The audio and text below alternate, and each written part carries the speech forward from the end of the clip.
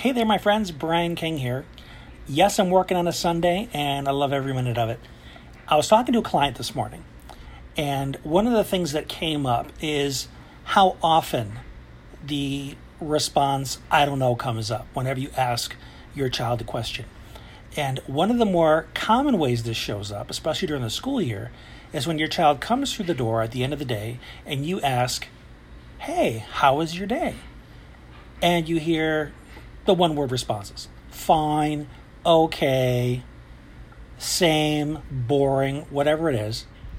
And you say, oh, well, tell me about your day. Well, I don't remember. Or, I forget. And this seems to baffle us, as parents. Like, man, you were just there. You mean you spent 8 hours in a place and you don't remember anything that happened there? And it feels like a dodge. And you know what? It very well could be. It could be a child that's just tired, doesn't want to deal with it, just wants to go do something mindless like play their video games for a while, watch a TV show, scroll through Facebook, something to give their brains a break, and they don't want to have a conversation just yet. That's one option. And if that's the case, you can check in with your child later and you'll probably get a better answer. But if I don't know is something that seems far more pervasive, where no matter what they're doing, you ask them a question. Why didn't you clean your room? I don't know. Why didn't you do your homework? I don't know. Here's what, in my experience, is most often than not happening. Let's review working memory. I talk about this a lot because it's such a common issue with people with ADHD. Working memory is that ability in your brain to, when a problem presents itself, your brain is able to retrieve the information that it has from previous experiences. Like, let's say you've got to change the batteries in something. Well, you remember the last time you had to change batteries in something, this thing in particular. So now your brain needs to retrieve that past information and hold on to it long enough to use it. And some kids can do that easier than others. But the more compromised your working memory is, the harder it is to hold on to that information, the harder it is going to be to complete a task that is asked of them. Kids that have a hard time remembering the multi-step process of cleaning their room, it may feel like you're asking them to do it for the first time every time. And in the absence of a written system for what step 1, step 2, step 3, and so on is, in the absence of that, your kid may be puzzled to where to even begin. So when you ask, why didn't you clean your room? I don't know. Well, that might be code for I didn't know what to do. I didn't know how to start it. I didn't know what the process was, so I just didn't do it. So that's also a kid that needs to work on their self-advocacy. When it comes to the after-school scenario, tell me about your day, honey, or how was your day? This is where working memory flubs that up.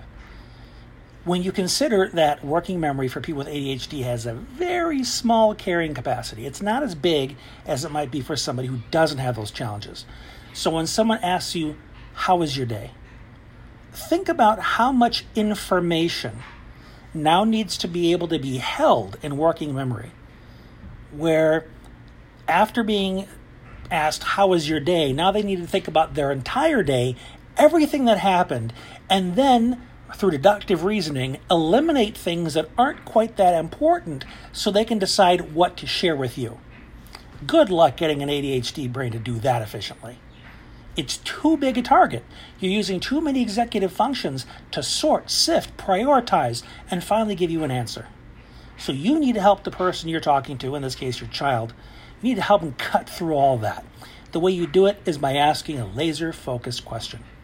And one of the best ones I've learned is to ask, hey, tell me something new you learned today.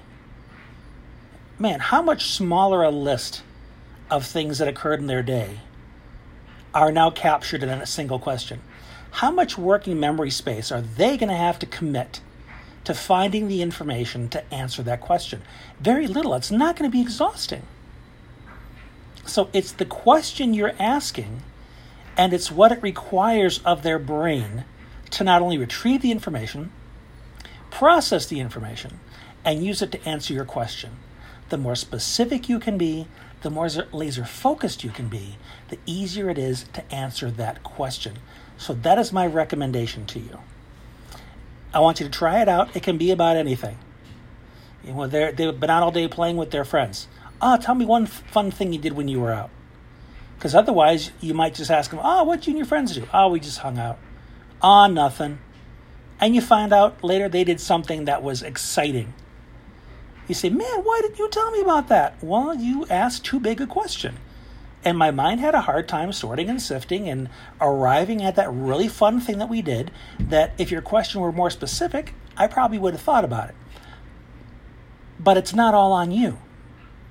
Your child also needs to learn that he or she requires specific questions in order to best retrieve and use the strengths and challenges of their brain correctly.